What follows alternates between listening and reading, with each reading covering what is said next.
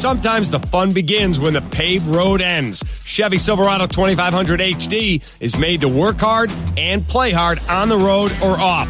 Go to ChevyDriveChicago.com for details and experience life in HD. Right now, I'm trying to understand what's going on in the world of politics, and for that, we turn to Tom Bevan. He's the co-founder and president of Real Clear Politics, based right here in Chicago. Tom, how are you this afternoon? I'm well, Ann. How are you? I'm good. You know, I just I saw your post, and I want to ask you about it because this seems significant. I'm not sure I totally understand it. Senator Joe Manchin, who's been on the fence with the major infrastructure bills and has been a key vote Democrats have been trying to convince, he posted first, by all accounts, the threat posed by record inflation to the American people is not transitory and is instead getting worse. We got that report today. It's up 6.2%. From the grocery store to the gas pump, Americans know the inflation tax is real, and D.C. can no longer ignore the economic pain Americans are feeling every day. Now, you wrote, translation, BBB is DOA. What did you mean by that, Tom? I'm like, what? Well, BBB stands for Build Back Better, which is the second piece of Biden's, spending that's working its way through Congress. The BIF, the BIF, the Bipartisan Infrastructure Framework, is the one that just passed the House. It was $1.2 trillion, which Biden is going to sign and promote. He's out promoting it today in Baltimore, as a matter of fact. But the second piece of it, which is the Build Back Better, which started at $3.5 trillion and has been whittled down to somewhere in the neighborhood right now. We're talking about $1.75 trillion. The Progressives' plan was to link those two bills, so they had to get passed together or nothing would get passed. That obviously failed.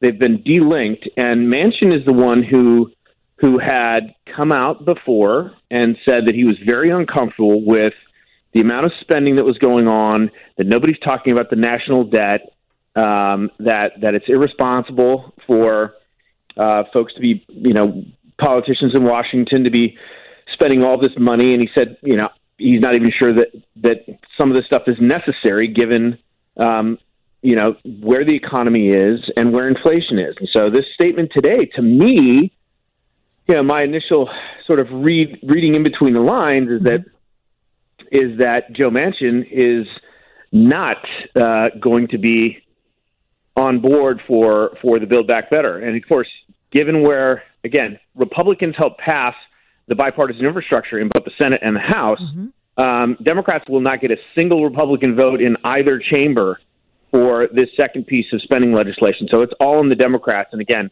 they've got half a dozen seat majority in the House. They can't lose more than a handful of votes. And in the Senate, they have no votes. They need everybody, including Joe Manchin. Doesn't look like he's there. Yeah, the president was trying to make the case today that this will actually help the economy. I don't know if you saw, you probably did. You follow everything at Real Clear Politics. The president's post earlier today, jobs are up, wages are up, home values are up, personal debt is down, and unemployment is down. We have more work to do, but there is no question that the economy continues to recover and is in much better shape today than it was a year ago. I feel like there might be a disconnect between that sort of outlook and the reality of what people are looking at when you go to the grocery store, you go, get gas and that kind of thing. It's no surprise. Yes. Yeah, no, look, I mean, this is where the administration has to be careful that they're not seen as being completely out of touch, because on the same day that Biden tweets that, we have news that inflation is at a 30-year high, over 6% in October. And we're talking about, gas is up almost 60% from where it was a year ago. Everything from bacon to used cars. I mean, you name the list, go down the list. There's not almost a single thing that's less expensive today than it was a year ago because of inflation. And so, while Biden wants to, obviously, the administration likes to take the numbers and spin them to the best of their ability, and that's fine. The problem is, wages are up, but inflation's up more. So people actually, even though they might be feeling they may have gotten a pay raise. That pay raise is completely eaten up by inflation. So for the administration to tout the one without even acknowledging the other is where you get that disconnect. I mean, according, in Biden's worldview, everything looks rosy and great. But for most Americans, when they sit down at the kitchen table and go through their bills and find out how much more they're spending on gas and food and the like, doesn't seem like it's the same rosy scenario. And I think that's one of the reasons that they paid at the ballot box in just a week ago or so in New Jersey and Virginia and other places around the country. You know, it's one of those things when you get the economic report, and I think normal people are like, oh, really? I kind of knew that already. Inflation soared 6.2%. Maybe we didn't know the number, but fuel prices are up 12.3%. Energy prices overall rose 5%. Used cars up 25%. Food prices up 5%. Furniture up 12%.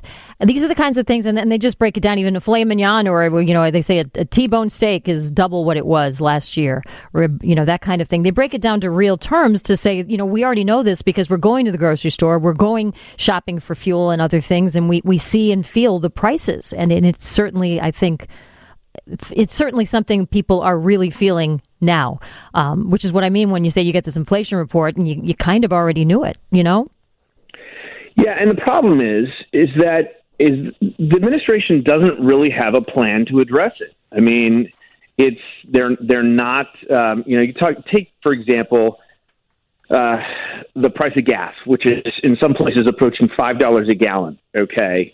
The administration is getting asked every day, what are you doing? What can you do? Can you tap the Strategic Petroleum Reserve? What can you do? And the administration's response is, we're monitoring things. We're monitoring things very closely. I mean, Biden even said in this town hall last month that, it's up to the Saudis to decide. We've asked them to pump more oil, but they've said no. That is not going to fly with the American people, this idea that we are now somehow beholden to the Saudis to help us out of our economic crisis. And if they don't help us, there's nothing we can do. So I think the administration has to really get a handle on it, get back in touch with, the concerns of the American people, and they have to do it in a way where, they recognize and just not paying lip service necessarily. And sometimes they're not even doing that, quite honestly. Mm-hmm. But coming up with concrete plans showing how they're going to get us out of this mess. Because right now, there's just not a whole lot of there in terms of policy prescriptions. And the American people can kind of see that when they hear the president and his officials talk. Yeah, and the whole idea is that it's transitory when the supply chain gets going. This is what the hope has been, that things will return to normal and we'll see the prices come down. We're still waiting, and we have to be. There's one school of thought that says that's all going to happen, Tom. Well, and I mean, not only have they said, inflation is going to be transitory, and we're finding out that's not true. They've also said, that if we pass both of these, massive spending packages, that's going to mitigate inflation over the long term, right? It's going, and they point to this. Well, we've got 19 Nobel laureates who've said such, signed a letter, and it's just like that doesn't even really pass the smell test with the American people. I mean, the idea that more spending is going to somehow tamp down inflation, that goes against everything that I think most people who have an ounce of common sense, recognize. So the administration has to get a handle on this. And again, right now, they're not there. And if they don't get a handle on it, they're going to pay very dearly at the ballot box next November and lose their majorities in the House and the Senate. You've seen so many Democratic strategists take to the Wall Street Journal, the New York Times. They're on Real Clear Politics, and you're picking them up too. I've been reading them there, where they're saying we are sounding the alarm because these kitchen table issues. The Republicans are talking about it. The Democrats are not. They're choosing not to speak to that as much, and that is causing them to lose as we look and strategize for the midterms. That could be a problem. Why isn't it just as easy for Democrats to do this as Republicans? That's my question for you, Tom. Easy for them to do what? To address those kinds of kitchen table issues that they seem to be ignoring, that all the strategists seem to be saying, go ahead and pay attention to this because people care about it. Yeah, I mean, yes and no, right? Because, look, there are plenty of dynamics that are in play that are working against Democrats. Number one, when people, they're in charge of all the levers of government, right? They've got the House, the Senate, and the White House. And so to the extent people are seeing problems, whether it's supply chain issues, labor shortages, inflation, whatever, there's an easy answer in terms of who's to blame because they're the ones in charge, right? So they can talk as much as they want about, these issues, but to the extent that they're not manifesting in real life, voters are still going to hold them to account. Mm-hmm. I think the other problem is the Democrats are so focused on identity politics that they really have, and they're fighting some of these culture war battles that has really turned off working class voters, and again, working class voters of all stripes. I mean, Hispanic voters in particular, but even African Americans and others, around the country who are concerned primarily with economic issues, aren't interested in fighting these sort of identity battles about critical race theory and all of these other things that Democrats seem to be obsessed with. So I think unless they stop doing that, and this is sort of the James Carville, what he said, they've got to go to woke detox. And you saw what happened when he said that. I mean, AOC turned around and derided that and said, that's just old people talking, and that's a derogatory term, and we need to stay focused on these social justice issues. So they're going to have to work that out within the Democratic Party. Some of the loudest voices and the ones with the biggest megaphones are not interested in giving up on social justice. They think that's a critical piece of their agenda, and so to the extent that remains true, I think Democrats are vulnerable to not winning back and not reconnecting with these voters. Mm-hmm. We'll see what happens. Is the plan for the midterm elections is people got to get on the same page in order to win. Both parties do. What would you say, Tom, about the second bill you mentioned, the Build Back Better bill? The chances of that passing, where are we with that? Before I let you go. Well, some Democrats I talk to think it's still going to happen. They're a little less sanguine about it now than they were before. I don't know. I'm not sure because, again, the margins now are razor thin, and to the extent it'll be whatever Manchin and Sinema want it to be, right? And that's what it's going to come down to, because without them, there is no majority in the Senate to get anything passed. Because, again, as I said, they will not get a single Republican vote in the House or the Senate. And so for that reason, unless they get what they want, then it's not going to pass. And I mean, so I think the odds are maybe 50-50. I'm more of a cynic about this stuff than most people.